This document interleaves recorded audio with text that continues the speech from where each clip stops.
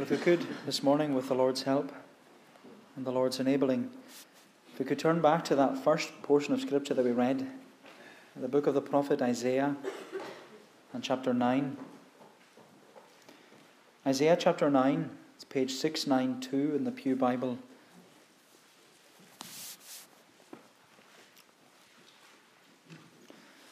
Isaiah chapter 9, and if we take as our text the words of verse 2,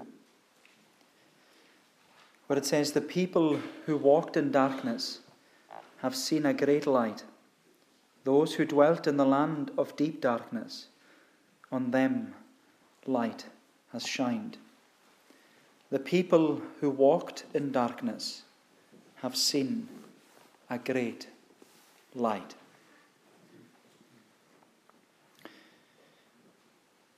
What is it all about? Everyone's talking about it. Everyone's excited about it. Everyone's gearing up and getting ready for its arrival. Everyone is getting ready for this one day in the year. There's so much hype. There's so much preparation. There's so much excitement. There's this last-minute rush in order to make this Christmas an extra special Christmas. But you know, what's it all about? For some people, there's so much pressure and stress involved for this one day of the year. They not only have to buy presents and maybe host people for dinner, but sometimes there's that financial pressure upon families. But you know, Christmas is a great time of the year. It's a great opportunity and a great occasion for families to come together, where people come together and families spend time together. But you know, the question that confronts us in this passage is, what's it all about? Because the greatest irony in our nation today is that many people will celebrate Christmas without a thought towards Jesus Christ. Many will sing carols about the virgin birth, but they will have no thought or care towards the one who was born. And yet, you know, we have to concede that Christmas is upon everyone's mind. Everyone's talking about it. But what's it all about? Because if Christmas is meant to be about the birth of Jesus, then why is he often overshadowed by all the other things? Why is Jesus being pushed out and pushed to one side? Why is Jesus being rejected? And you know, when you think about it, there's nothing new under the sun. Jesus has always been rejected. There has never been any room for Jesus. There was no room for Jesus when he was born. He was born in a stable. There was no room for Jesus when he was only a few days old. King Herod wanted to kill him. And even when they did crucify Jesus, there was still no room for him. They had to bury him in a borrowed grave. Jesus has always been rejected. He's never had any room. No one has ever had any room for Jesus. And so it's no surprise to us that for many people in our nation, there's still no room for Jesus. But you know what's remarkable is that even though Jesus is rejected by a lost and a sinful world living in a dark day, the wonderful thing is that Jesus is a great light. Jesus is a great light. And that's what Isaiah is prophesying about here. That 800 years before Jesus was born, Isaiah prophesied about his birth. And what Isaiah says is that the birth of Jesus will be like light shining in the darkness. The birth of Jesus will be like light shining in the darkness. He says in verse 2, "The people who walked in darkness have seen a great light. Those who dwell in a land of deep darkness, on them has light shined." So what is Christmas all about? My friend, Christmas is all about the gloom, the gift, and the government. Christmas is all about the gloom, the gift, and the government. And there are three headings this morning: the gloom, the gift, and the government. So let's look first of all at the gloom that's spoken about in verses 1 and 2. We're told there, "But there will be no gloom for her who was in anguish. In the former time he brought into contempt the land of Zebulun and the land of Naphtali. But in the latter time he has made glorious the way of the sea, the land beyond the Jordan, Galilee of the nations. The people who walked in darkness have seen a great light. Those who dwelt in the land of deep darkness, on them has light shined." Now, the book of Isaiah, it's probably one of the most well-known and much-loved books in the Old Testament. And for an Old Testament prophet, Isaiah, he proclaims so much about Jesus Christ. And he speaks about Jesus so much that when you read this book, you would be certain that he actually wrote the book when Jesus was walking upon the earth. And yet, this book was written 800 years before Jesus was born. And we see here that Isaiah, he wrote about the birth of Christ. He writes about the ministry of Christ. He writes about the rejection of Christ. He speaks about the sufferings of Christ, the death of Christ, the resurrection of Christ, and he even speaks about the kingship of Jesus Christ. Isaiah wrote so much about Jesus Christ that his book has often been referred to as the fifth gospel. But even though Isaiah's ministry was a Christ-centered ministry, it was a difficult ministry. And it was a difficult ministry because of the sin and rebellion of the people. They were walking in darkness. And when Isaiah was called to be the Lord's prophet, he was called as a prophet to foretell and to forthtell. He was to speak the Lord's message to the Lord's people. Isaiah was to preach a message. The message that Isaiah was given was a message of judgment. And that message was given to a people who weren't listening and a people who weren't interested. Isaiah had been called to a people who had turned their back upon the Lord to serve other gods. They were walking in darkness. But Isaiah, he had to keep preaching to them. He even asked the Lord, "How long do I have to keep preaching to them?" And the Lord said to them, "Until the cities lie in ruins." He said, "You keep preaching to them. Keep telling them. Keep pleading with them. Keep calling them to come." And Isaiah had to keep doing it because that was his calling. And the problem though for the people of Israel was that judgment was coming. And they knew it. Judgment was coming and they needed to repent. But they were walking in darkness. And they were ignoring all the warnings that were being given to them. Because their hearts and their home life, it was very far away from the Lord. Yes, they had this outward appearance of religion, but they had no love for the Lord in their heart. And that's what Isaiah was facing. A people who were paying lip service to the Lord and yet walking in darkness. And my friend, you should never come to church to pay lip service to the Lord, because the Lord knows your heart and the Lord knows the condition of your soul. And if you're only here this morning to maybe please yourself or to ease your conscience or to just make an appearance, if you're only here with your lips and you're not here with your heart, then the Lord knows that. And He knows that you're walking in darkness. The Lord knows that your problem, as it was for the people of Israel, your problem is that your heart is divided. You're not committed to the Lord. You're not putting the Lord first. You're not seeking first the kingdom of God and His righteousness. You're double-minded. And as the Bible tells us, a double-minded man or woman is unstable in all their ways. And that was the problem for the Israelites. They wanted to please the Lord, but they also wanted to please themselves. And in order to please both, they would worship the Lord and they would worship, all their other gods. They would attend to all their other wants and desires and idols. And sometimes they would try and do both at the same time. But they were walking in darkness. And we can do the same. Even as Christians, we can do the same. Because we can claim that we're too busy to read our Bible. But we're never too busy to watch TV. We can claim that we're too tired to come to church. But we're never too tired to stay up late. We can claim that we don't have time for visiting or speaking to people about their soul, and yet we can waste all our time on a whole manner of things that are of no eternal benefit whatsoever.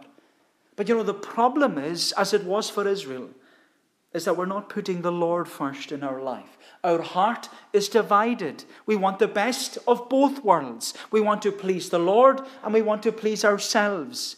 And the result is we're walking in darkness.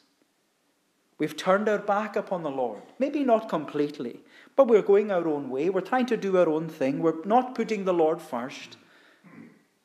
We're only giving lip service to the Lord.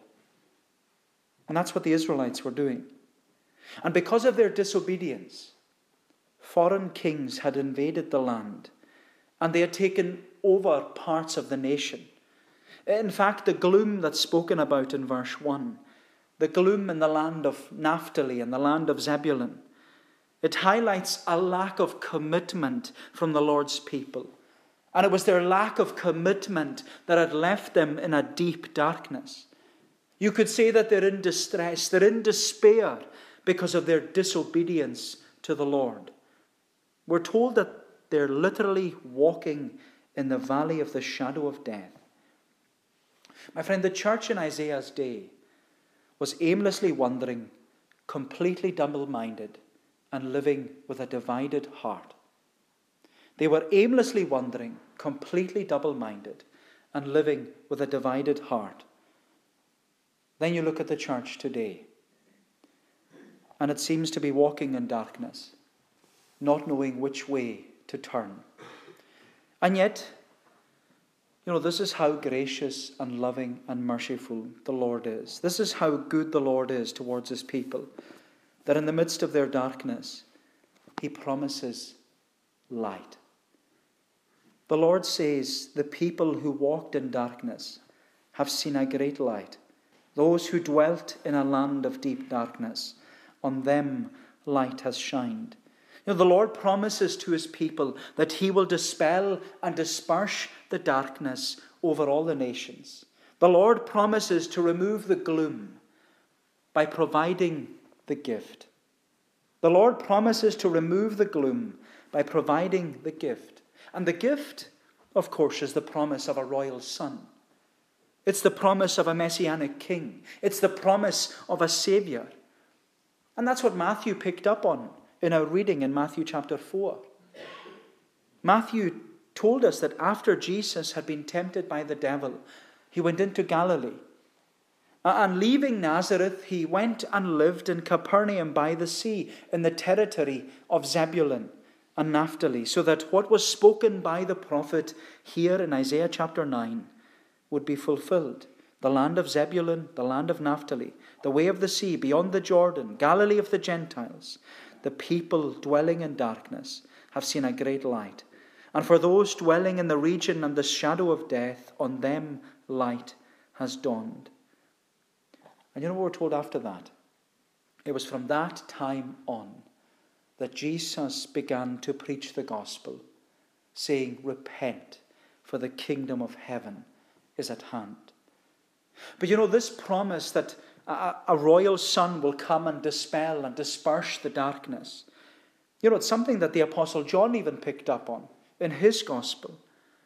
One of the first things John says about Jesus, John begins his gospel and he says, in the beginning was the Word, and the Word was with God, and the Word was God. But then the first thing that John says about the Word is that in him was life. And the life was the light of men. And the light shined in the darkness. And the darkness could not overcome it. John says that when Jesus entered into this world of darkness and gloom, he came to bring light and life. He came to dispel the darkness. He came to disperse the gloom. That's why Jesus could stand up and say, I am the light of the world. He who believes in me shall not walk in darkness, but shall have the light of life. And my friend, the Lord's prerogative is always to bring light into your darkness. He's been doing it since the beginning of creation. He spoke into the darkness, let there be light. And the Lord has continued to bring light into the darkness of our sin and the darkness of our situations. And maybe for you today, you feel that you're walking in darkness. Darkness because of your sin. Darkness because of illness. darkness because of worry, darkness because of loneliness. My friend, whatever darkness you may be in, the Word of God is reminding you that the God who said, "Let light shine out of darkness," He is able to shine into our hearts to give the light of the knowledge of the glory of God in the face of Jesus Christ. And it's no wonder the Apostle John, having explained that Jesus is the light of the world, he then wrote in his letter to the churches, he pleaded with the church. He says, if we walk in the light, as He is in the light, we have fellowship with one another. And the blood of Jesus Christ cleanses us from all sin. And so into the darkness of a distressed, despairing, double-minded and disobedient people, the Lord promised to remove the gloom by providing the gift. It's wonderful. The Lord promised to remove the gloom by providing the gift of a royal Son. And that's what I want us to see secondly. So we've seen the gloom. Secondly, the gift. The gift. Look at verse 6. We're told in verse 6, "For to us a child is born, to us a son is given, and the government shall be upon his shoulder, and his name shall be called Wonderful Counselor, Mighty God, Everlasting Father, Prince of Peace." Now this verse, it's very familiar to us because it's often read at this time of year. It's often read at this time of year in connection to the birth of Jesus. And this verse, along with other verses from Isaiah, particularly Isaiah chapter 7 at verse 14, which reads, "The Lord Himself shall give you a sign.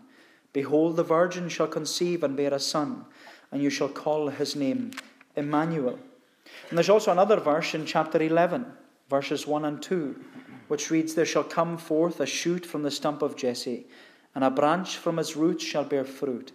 And the Spirit of the Lord shall rest upon him, the Spirit of wisdom and understanding, the Spirit of counsel and might, the Spirit of knowledge and the fear of the Lord." And these verses in chapters 7, 9, and 11, they're all about the royal Son, Jesus Christ. They're all about the gift of a Saviour that was promised to remove the gloom of sin. And what's interesting is that chapters 7 to 12 in the book of Isaiah, they form this section called the Book of Emmanuel. The Book of Emmanuel. Because as you can expect and as you can guess, these chapters in Isaiah, they describe the one who is called Emmanuel. He is God with us. He is the God-man. He's God in the person of Jesus Christ. But here in the middle of the book of Emmanuel, we're told that the royal Son is a gift. He's the gift of a Saviour. And He's given, the gift of the Saviour is given in order to remove the gloom of sin. But who has the gift been given to?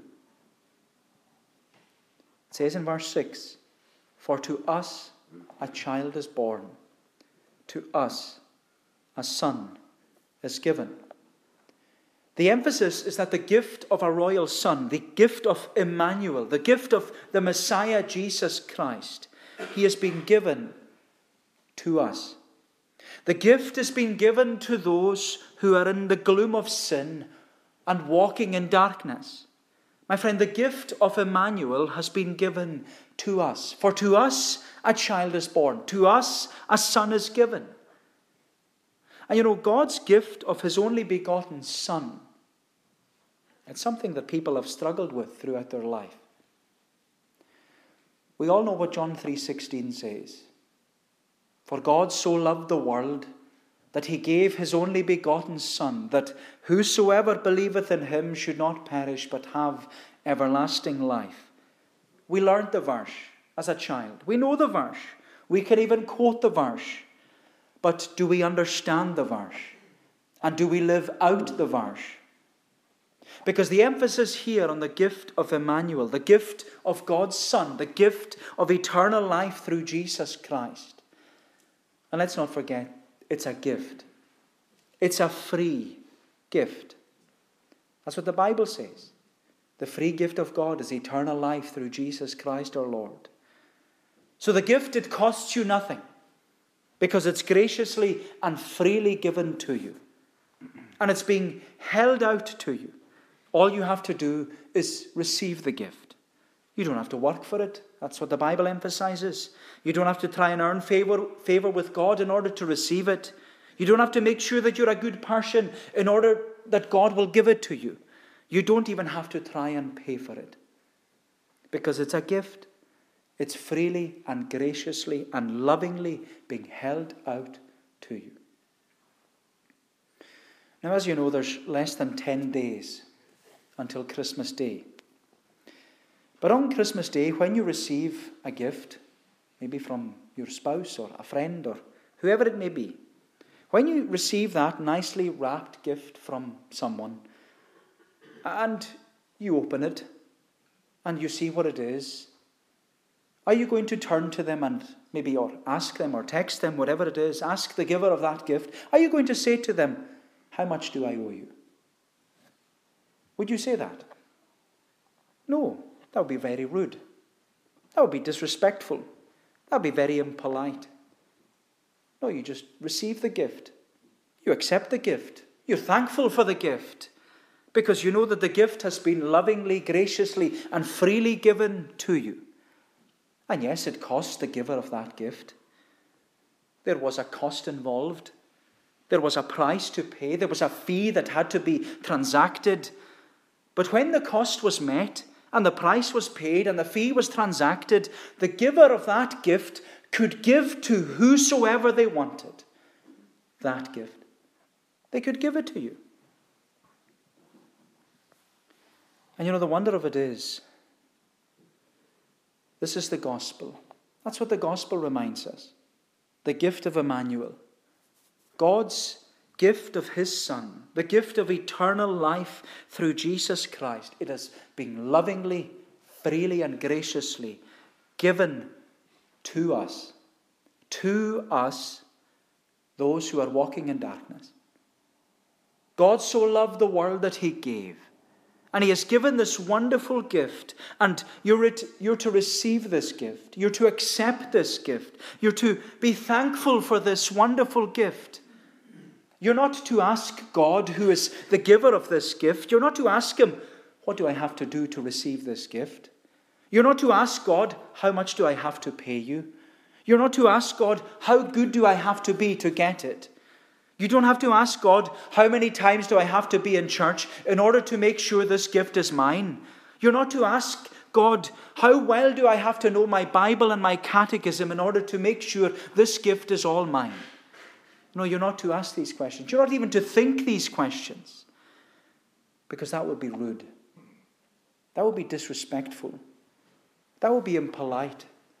You're not even to reject this gift.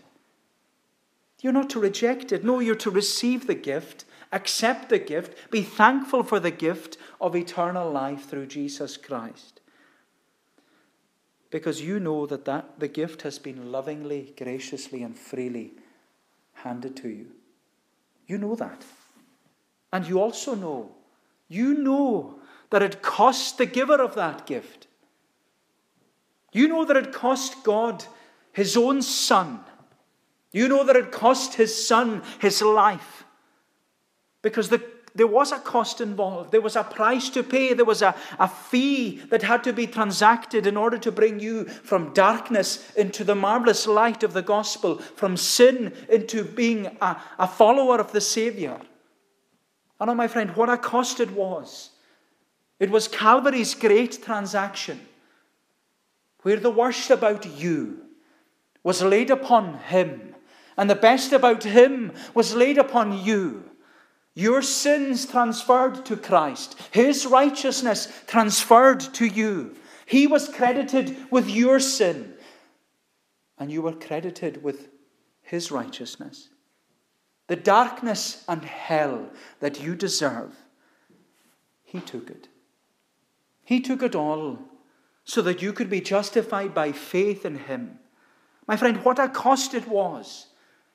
But when the cost was met, and the price was paid, and the fee was transacted. Sinners could be redeemed by precious blood, the precious blood of this Emmanuel, the royal Son, Jesus Christ. And my friend, the gift has been held out to you. The gift of eternal life is being held out to you today through Jesus Christ. It's a gift. It costs you nothing, because it's graciously, freely, and lovingly given to you. It's being held out to you. All you have to do is receive it. That's what Jesus says, is it not? Ask, and you shall receive. Seek, and you shall find. Knock, and the door will be opened. My unconverted friend, the gift of God is a wonderful gift. It costs you nothing to receive it, but it will cost you your soul to reject it. It will cost you nothing to receive it, but it will cost you your soul to reject it. If you pass up this opportunity of receiving the free gift of God, which is eternal life, you only have yourself to blame. But you know, Isaiah, he doesn't even stop there. Because having described the gloom of darkness over the people and the gift of light in God's Son, Isaiah goes on to describe the government of Emmanuel. That's what we see thirdly, the government. The gloom, the gift, and the government. We read again in verse 6. It says, "For to us a child is born, to us a son is given, and the government shall be upon his shoulder, and his name shall be called Wonderful Counselor, Mighty God, Everlasting Father, Prince of Peace. Of the increase of his government and of peace there will be no end, on the throne of David and over his kingdom, to establish it and to uphold it with justice and with righteousness, from this time forth and forevermore. The zeal of the Lord of hosts will do this." In order to describe the government of Emmanuel, Isaiah ascribes 4 titles to him. He calls him the Wonderful Counselor, Mighty God, Everlasting Father, and Prince of Peace. You know, it's not enough. Isaiah thinks that it's not enough for Emmanuel to have just one title. He needs 4 titles. He needs 4 titles in order to describe the government that was put upon his shoulders. He's first of all given the title Wonderful Counselor. And you know, it's interesting that the term wonderful, it's only ever used in the Bible to describe God. Emmanuel is the Wonderful Counselor because he possesses the wisdom of God. He has wonderful wisdom. His wisdom, his counsel, and his knowledge is far above our wisdom, our counsel, and our knowledge. And as our Wonderful Counselor, he knows what's in our heart, and he knows what's going on in our lives. And our greatest comfort today should be that even though we don't know what's going on in our lives, even though we might not even understand what's going on in our providence, our Wonderful Counselor knows exactly what's going on. He understands everything that's taking place. You know, that's why he bids us to come to him. And he says to us in the gospel, "Come to me, all you that labor and are heavy laden, and I will give you rest." Because he's our Wonderful Counselor. He knows the way that we take. He is our Emmanuel, God with us. But you know, Emmanuel is not only a Wonderful Counselor, he's also been given the title Mighty God. Mighty God. He's a divine warrior. He's all-powerful. He's omnipotent. He has defeated our enemies. He defends us against our enemies. He protects us from our enemies. My friend, our Emmanuel, Jesus Christ, he has crushed Satan. He has conquered sin. He has defeated death. He has destroyed the grave. He stands over it all and says, "Oh, death, where is your sting? O grave, where is your victory? And he can say it all because he is the mighty God. I don't know how the psalmist describes him. Thou hast an arm that's full of power. Thine hand is great in might. He is a mighty God. He's the wonderful counselor, the mighty God. He's even the everlasting Father. And this has caused a bit of confusion, because how can you call a son Father? But it doesn't mean that Jesus is God the Father. It means that he is the Father of eternity. He is the author of eternity. He's the author of eternal life. He's the only one who can provide to us the promise of eternal life. He's the Father of eternity. He's the author of eternity. And trusting in this Jesus, it's the difference between an eternity in heaven and an eternity in hell. That's the difference between trusting in this Jesus or not. My friend, our Emmanuel is the wonderful counselor. He's the mighty God. He's the everlasting Father. And he's also the Prince of Peace. The last title given to describe the government of Emmanuel shows that he will bring peace. But it's not just peace and reconciliation between fellow man. It's peace and reconciliation with a holy God. Because by our sin, we're separated from this holy God. And when you think about it, that's what the Christmas story is all about. It's all about the birth of the Prince of Peace and the promise of the Prince of Peace, that we can have peace with God through our Lord Jesus Christ. He's the mediator between God and men, the man, Christ Jesus. He's the advocate with the Father, Jesus Christ the righteous. He's the Prince of Peace, because he alone is able to give to us that peace which passes all understanding. And my friend, you might not have this peace in your soul. You might long for it. You hear Christians talking about, I have peace with God. But I've said it before, and I'm sure I'll say it again. You receive peace with God when there is commitment and confession. When you commit your life to Jesus and when you confess that he is Lord, that's when you have peace in your heart. When you confess the shepherd as your Savior, that's when you have peace. That's when you know the Prince of Peace for who he is and what he's able to do for you. When there is commitment and confession. My friend, our Emmanuel, our Jesus, he is God with us. And he has come to bring peace. He came to bring us out of our gloom of sin and bring us from darkness to light. He came to be a gift, the gift of a Savior, to freely come to receive this gift. And he has a perfect government upon his shoulders, a government of salvation, where he has this wonderful titles, wonderful counselor, mighty God, everlasting Father, Prince of Peace. The gloom, the gift, and the government. What is Christmas all about? The gloom, the gift, and the government.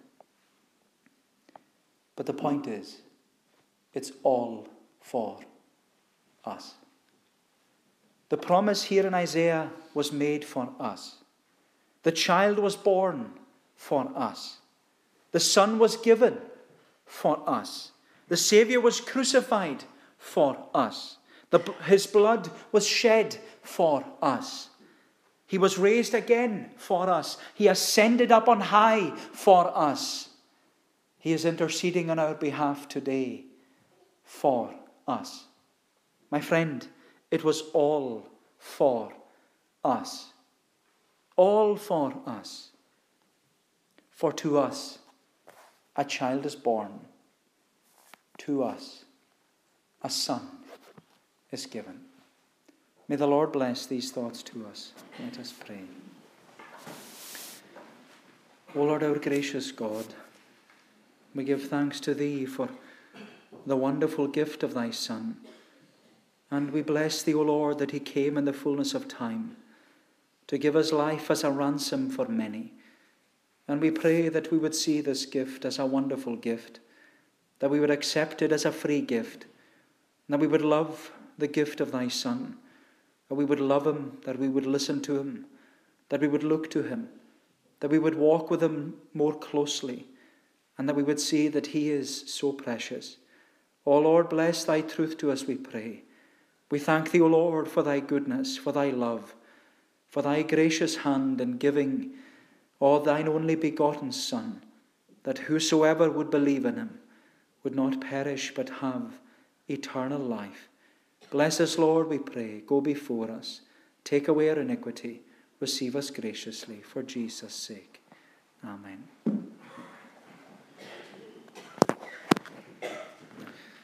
We shall bring our service to a conclusion by singing the words of Psalm 18. Psalm 18, it's on page 221. Psalm 18, we're singing from verse 28 down to the verse marked 32. Psalm 18 from verse 28. The Lord will light my candle so that it shall shine full bright. The Lord my God will also make my darkness to be light. By thee through troops of men I break, and them discomfit all. And by my God assisting me, I overleap a wall. We'll sing on down to the verse marked 32 of Psalm 18, to God's praise.